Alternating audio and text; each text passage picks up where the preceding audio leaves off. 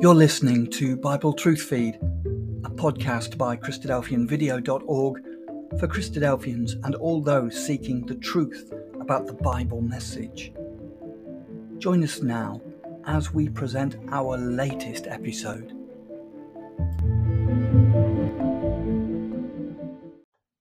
Book 2, The Pathway of Prayer. Chapter 1, Prayer, Privilege and Possibility.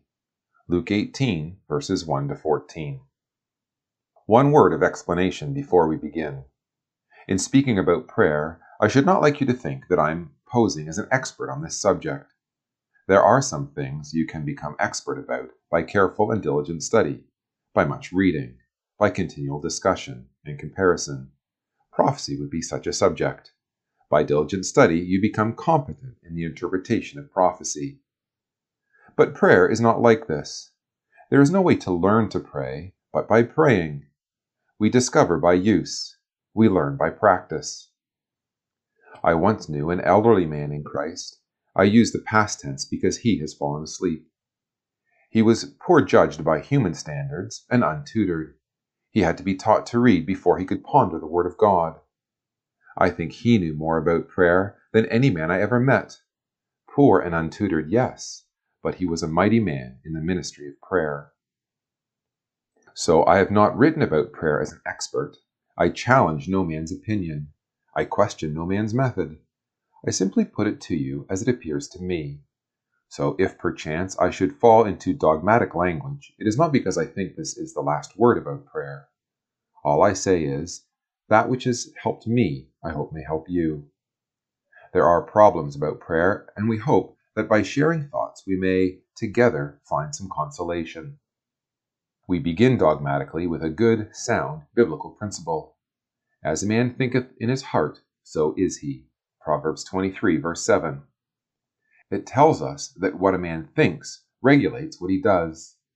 A man's belief conditions his actions. My consciousness of anything controls my conduct towards it. My consciousness of a child conditions my conduct toward that child. My consciousness of a young woman conditions my conduct towards that young woman. If my consciousness is low, my conduct will be low. And if my consciousness is high, resultant, my conduct will be higher. In the city of Corinth in New Testament times, there were skeptics. They did not believe in any other life than this life. They did not believe in any other world than this world, and so they lived lives purely on the plane of the material, sensual and transient. They had a proverb, "Let us eat, drink, and be merry, for tomorrow we die." Their way of life arose directly out of their philosophy. As a man thinketh in his heart, so is he. What you believe inevitably determines what you do. This is true about prayer. What you think about prayer will decide whether you pray and how you pray and what happens as a result of your praying. So our business is first of all to consider what is the right teaching about prayer, its privilege and its possibility. This is the pathway we must tread if we're to come to a condition of prevailing prayer before God.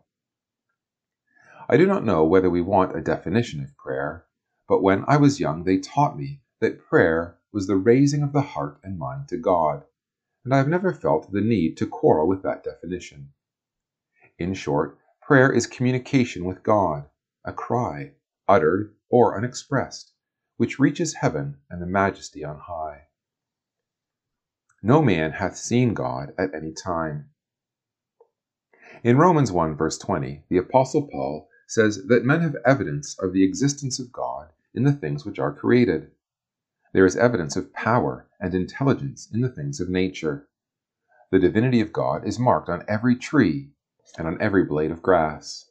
Nature proclaims the existence of eternal energy and transcendent wisdom. But I do not think you will be constrained to pray to eternal, limitless energy, even when you see it marshalling stars and controlling seasons and presiding over the secret forces of the universe.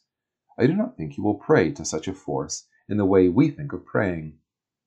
It is difficult to believe that a word of yours or mine could reach or affect such a stupendous intelligence. Standing by itself, it becomes unthinkable. We may feel broken and bruised and need to pray, but somehow we cannot pray to the inscrutable force which is in nature. We know that Romans 1:20 is utterly true, and the created things demand our wonder and our reverence, but it is not the whole story. The whole story is that out of this stupendous intelligence has come a revelation which has changed the whole situation with a new dimension.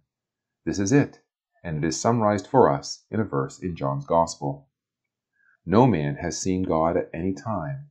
The only begotten Son, which is in the bosom of the Father, he hath declared him. Chapter 1, verse 18. It means that out of the infinite spaces of eternity, and from the mysterious and inscrutable intelligence of the invisible force, has come a great love song.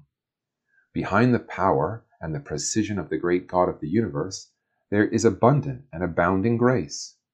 Notice that phrase, the bosom of the Father. It means the Father heart of God. And out of that Father heart of God, the Son has spoken to men. We know now, as with hushed spirits we ponder this Lord of Revelation, that the one who was spoken out of the bosom of the Father is the one with wounded hands, and the mystery of pain upon his life, and the death of sacrifice enwrapping him like a garment, so that we may be able to come near the great God of the universe, and find pardon, and peace, and protection. So we may enter the presence of the great God, and the place of prayer. Like as a father pitieth his children, so the Lord pitieth, has compassion on, them that fear him. Psalm 103, verse 13. We know that somehow in the fiber of our being we are undone. We are under the pollution and penalty of sin, lost and straying, broken and bereft. And then we discover that underneath the eyes of fire there is a voice of love. I am the good shepherd. The good shepherd giveth his life for the sheep. It tells us that the shepherd work of God will never cease until the straying ones are brought home. There is pardon for sin and cleansing for pollution. There is power in place of paralysis. So, standing in the Son's revelation of the Father heart of God, a man in his weakness and his utter need is constrained to draw near in reverent and filial fear to pray. It means we may come with all our bruises and our wounds and our impoverishment to find grace to help in time of need. This is what I mean by privilege. The revelation creates the desire to pray. If you believe, and if you feel this to be true, it must affect your praying. As a man thinketh in his heart, so is he. To pray or to faint. But there is more to be said about the privilege of prayer. I bring you to Luke 18, verse 1. Men ought always to pray and not to faint. On a point of exegesis, in the Revised Version, instead of the word men ought always to pray, there is they ought always to pray. The change is important for this reason. It reveals more clearly to whom the king was speaking. If you go back a few verses in Luke, you will read this. And he said unto his disciples, chapter 17, verse 22. Jesus then goes on to speak of the stress, strain, and conflict of the life of discipleship. You will see then that the word men tends to detach his words from the immediate context, whereas the word they includes it even more closely. They, the disciples, faced with the allied forces of opposition and godliness, ought always to pray and not to faint. Notice what the king is doing. He is putting these two things in opposition. He declares that this is the alternative before a disciple, to pray or to faint. There are two groups only. There is no hint of a middle course. According to our understanding of the king's teaching, if men pray rightly, they will not faint, and if they do faint, it will be because they have ceased to pray. So you can find your interpretation of prayer in the process of negation. Put simply, prayer is the opposite of fainting. Fainting is a sudden sense of weakness, helplessness. It is weariness. It is to feel the force of life ebbing away. So by contrast, you can define the effect of praying. It is to mount up with wings as eagles, to run and not be weary, to walk and not faint. Though the way be rough and rugged, perhaps walking amidst precipices. It is safety and assurance. This, then, is the King's great philosophy of life. There is no hour so dark, no temptation so subtle, no conflict so fierce, but that if I shall pray, then I shall overcome. Now here is something to notice, that although praying is a privilege, right in the heart of the privilege there is necessity. They ought to pray and not to faint. It is a privilege indeed, and yet it is a duty. They ought. It must mean that in God there is resource equal to every demand that can come upon those who trust Him. Men ought not to faint, because men ought to pray. This, then, is the privilege of prayer. The inward impelling force is the realization of our own need and the revelation of God's abundant solution for love's sake. The Father heart of God is making provision for every need of His children. And then the necessity. If a man is suffering from a deadly disease, and there is a certain remedy, but he refuses the remedy and dies, you could say he died of the disease. But it would be only half the truth. The real answer is that he died because he refused the remedy. That is our situation. Standing by ourselves, we are bound to faint, to feel the vigor of life passing, beaten, broken down, disintegrating, descending, and at last doomed. There is no middle course. They ought always to pray and not to faint. This is our privilege and our necessity. If we understand it rightly and feel it to be true, it will control whether and how we pray. If ye abide in me. Think next of possibility, that is to say, the purpose and the achievement of prayer. I will come to the point straight away and say that there are those who affirm sincerely that the sole purpose of prayer is subjective. That is, its object is to change those who pray, to produce upon the character of those who pray something noble and uplifting, but nothing else. Now, whilst I have the deepest respect for those who sincerely hold this view of prayer, I am obliged to say that I think it to be utterly wrong, and in a sense a theory which is self-destructive. When we were thinking about privilege, we brought to mind a simple but profound statement in John's Gospel. Let us do the same now while we are thinking about possibility. Here is a simple but profound statement of the King himself. Ask, and it shall be given you. Seek, and ye shall find. Knock, and it shall be opened unto you. For every one that asketh receiveth, and he that seeketh findeth, and to him that knocketh it shall be opened. Or what man is there of you, whom if his son ask bread, will give him a stone? Or if he will ask a fish, will give him a serpent? If ye then, being evil, know how to give good gifts to your children, how much more shall your Father which is in heaven give good things to them that ask him? Matthew 7, verses 7 to 11. Now, if when I ask, I never have, when I seek, I cannot find, when I knock, no door is ever open to me, then I am obliged to say with deep reverence that somehow I have been deceived. The words of the King are most explicit here. There is another quotation which is equally remarkable. If ye abide in me, and my words abide in you, ye shall ask what ye will, and it will be done unto you. Caused to be. John 15, verse 7. In that passage, there is the condition, and then the achievement. The condition is this: if ye abide in me, and my words abide in you. That demands a situation where the desires of the praying one harmonize with the purposes of God, and that harmony is brought about by living a practical life that is homed in God, and a spiritual life where the King may dwell and be at home, where he may move by authority of love, and where there is nothing to make his presence impossible. Then, given such a condition, prayer becomes a method of cooperation with the great God of heaven.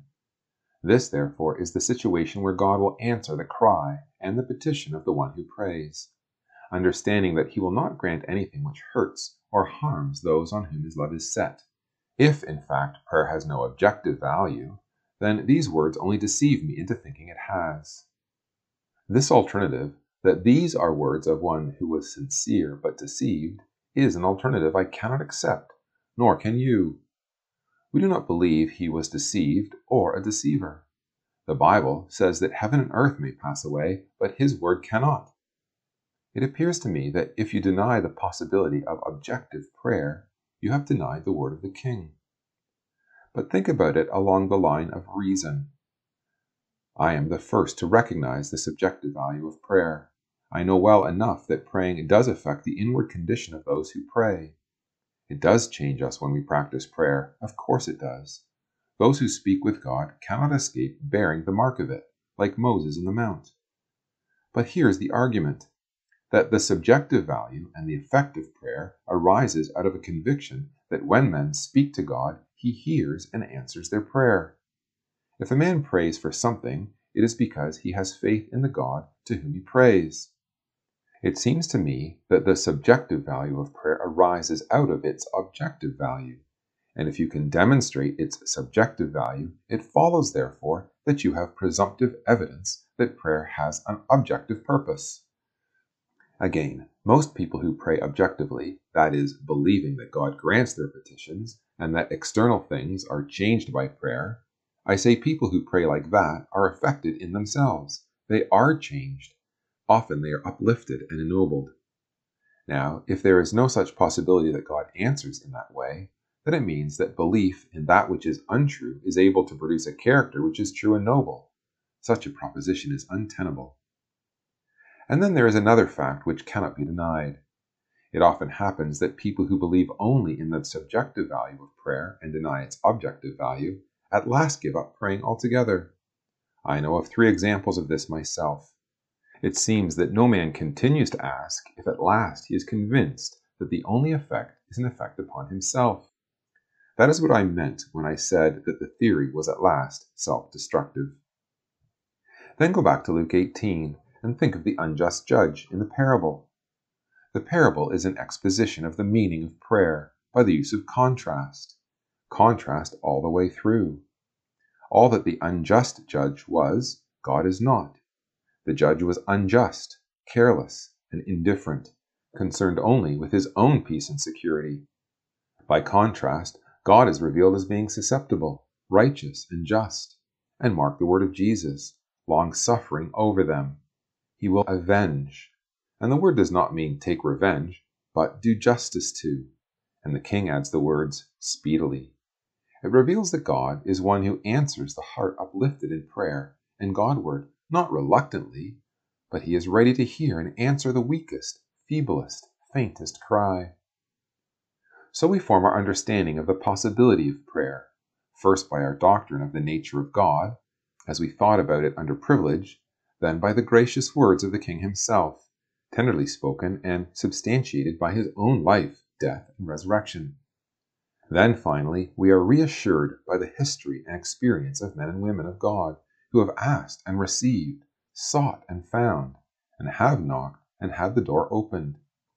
Today's science makes experience the universal test of truth and reality. And if that be true, we are more than right to include in our testimony the experience of the people of God who prayed and were answered. The history and experience of God's servants. Think of some of the examples in the Bible.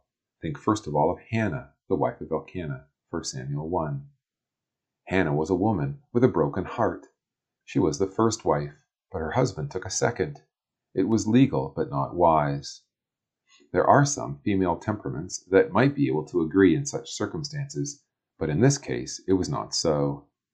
Peninnah, the second wife, was a woman with a bitter tongue, and poor Hannah was a woman who was barren, and the target for Peninnah's jealousy. So, in the words of the narrative, she provoked her sore to make her fret. She knew what she needed. She needed a man-child. It was no good explaining to Hannah that the laws of nature cannot be changed, or that the laws of chance cannot be manipulated. Somehow she had the idea that the power which shut the womb can open it. The power which makes barren can make fruitful. She, in bitterness of soul, prayed to the Lord and wept sore. When she went back from Shiloh, her countenance was sad no more. She had cast her burden on the Lord. It was not in vain, and Hannah never ceased to give thanks, in the person of Samuel, her child, serving God. Think of King Asa, 2 Chronicles 14, verses 8 to 15. You'll recall his story. Suddenly he found himself in great trouble. He was a good king, and everything was going well, when out of the blue the Ethiopians came against him with a great army. Humanly speaking, defeat was certain. Asa was helpless, but not hopeless. He knew that the poverty of our resources is no problem to God. Asa sought a link with God. His prayer is one of the most daring in the whole of the Bible. He said, "Lord, it is nothing with thee to help, whether with many or with them that have no power. Help us, O Lord our God, for we rest on thee, and in thy name do we go against this multitude. O Lord, thou art our God. Let not man prevail against thee." Verse 11. What he meant was, we are inadequate, but we have come. We are weak, but we are at your disposal. Our failure will be your failure. It was a bold plea, but it was answered with a great victory over Zerah and the Ethiopian hosts. The battle was not Asa's, but God's, and so was the triumph. But it needed Asa's faith. Think of Joshua. He was a great soldier and a great servant of God. Under his command, Israel had victories at Rephidim and Jericho. When they came to Ai, it seemed like child's play by comparison. The intelligent corps said it was not a serious business at all. Only a few men would be needed. There was no need to trouble the Almighty. You know the story. They went out as though they were going to a Sunday school outing, and they came back helter-skelter, licking their wounds. Joshua was dumbfounded, but he took this defeat to God. You will want to remind me that Achan's sin was at the bottom of the trouble, but perhaps the root of the failure was the lack of prayer. If Joshua had taken the matter to God first, he would have discovered the hidden danger before the battle instead of after it. They discovered their need too late. There is something about success that makes men self-confident, and self-confidence is fatal to discovering your need. I will bring you to the New Testament in Acts 9. The Lord is speaking to Ananias. "Arise, and go to the street that is called Straight, and inquire in the house of Judas for one called Saul of Tarsus, for behold, he prayeth." Verse 11. Although I have no doubt that Saul had prayed all his life, it is as though God meant, mark this wonder, Saul of Tarsus is praying. He is being converted. He has discovered his need. God told Ananias that this sign of praying was proof that the arch-persecutor had become a true disciple. Doubtless he had prayed before as a proud Pharisee, but now for the first time as a broken, repentant sinner. Behold, he prayeth. With God, this was conclusive. Now, I confess that from these examples it is possible to draw a wrong conclusion. It might be concluded that the only time we ought to pray is when we are in dead trouble. Such a view would be dislocated and unbalanced. The right conclusion is to see that men begin to pray rightly when they have discovered their dependence on God. A man is usually more honest with himself in the day of need than in the day of satisfaction. A real sense of need has a way of laying bare the hidden workings of the soul. Defenses are broken down, the masks are off, and the artifices with which we cloak our motives are torn away. We don't have to be in dead trouble before we can discover our dependence on God. Elijah needed God desperately on Mount Carmel, but he knew his dependence on God before that. Men like Elijah may appear suddenly, but they are not made in a day. The open victory is the fruit of secret prayers and born out of the knowledge of deep need. Think of Daniel. 3 times a day he prayed to God at the open window. Daniel 6 verse 10. He did this when all was well with him, perhaps because he knew that the crisis would come, which, when it came, would discover the hidden flaws and lay bare the source of his strength. The crisis sometimes tries all things. In one day a man may reap the harvest of a lifetime. The faith of Daniel was not a flash in the pan. His reliance on God was not born suddenly. Usually, people who pray effectively in a storm have discovered the need in fine weather. Desperation is better than despair, but the best course is to have commerce with heaven before the storm envelops us. It is good to pray when we are in darkness, but it is better to walk in the light. Very often, open victory is the fruit of secret prayer over a long time. Daniel's secret was the ministry of an open window. When the crisis came, Daniel had nothing to alter. There was no panic. He continued to do then what he had always done. He went to the open window and gave thanks, it says, as aforetime, verse 10. He did not suddenly need to change his life. Of course, that would not be true of everybody. I can think of a man, I won't tell you his name, but I reckon if the crisis like that had come to him, he would have shut the window, drawn the blinds, bolted the door, and made his will. Daniel was ready for the day of crisis because he was ready every day. He stole an advance march against the enemy by discovering his need early when he faced the king's wine. Daniel 1. He knew what to do when he faced the king's wine, so God delivered him when he had to face the king's lions. That was the experience of Daniel, a praying man at an open window. The need for conviction. Now, I mention all these examples because I wanted to say this to you in conclusion. There are some people who will tell us that these persons, and many others like them, were all no doubt sincere, but somehow they were mistaken. Now, if that be true, that the testimony of saints and seers, of prophets and priests, of psalmists and martyrs, if all this is to count for nothing, then we ought to say, may God help us to share their delusion, if they were deluded, because their delusion has been the cause of some of the noblest characters and the most effective, dynamic, and some of the best work that has ever been done on the face of the earth in the name of God. But you do not believe that, and nor do I. These people were not mistaken.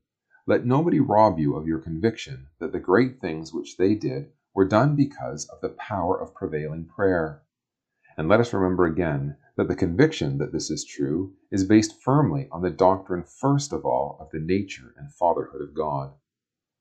Let us go back over our reasons in this matter of privilege and possibility. Our conviction about prayer is based first of all on a realization of the nature of the fatherhood of God, then on the declaration of Jesus Christ, the King himself, then on the history of the experience of the saints. As you think in your heart about prayer, so will you pray. And as you are conscious of its privilege and possibility, you will be able to come next to its preparation and practice.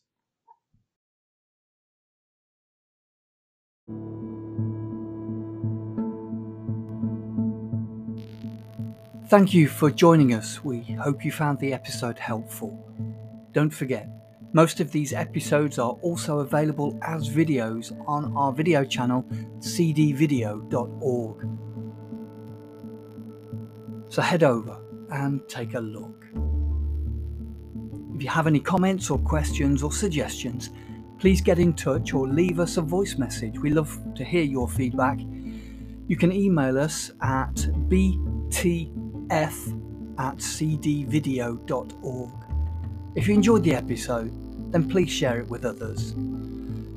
Until next time, may God bless you in your studies and your walk towards God's kingdom. Amen.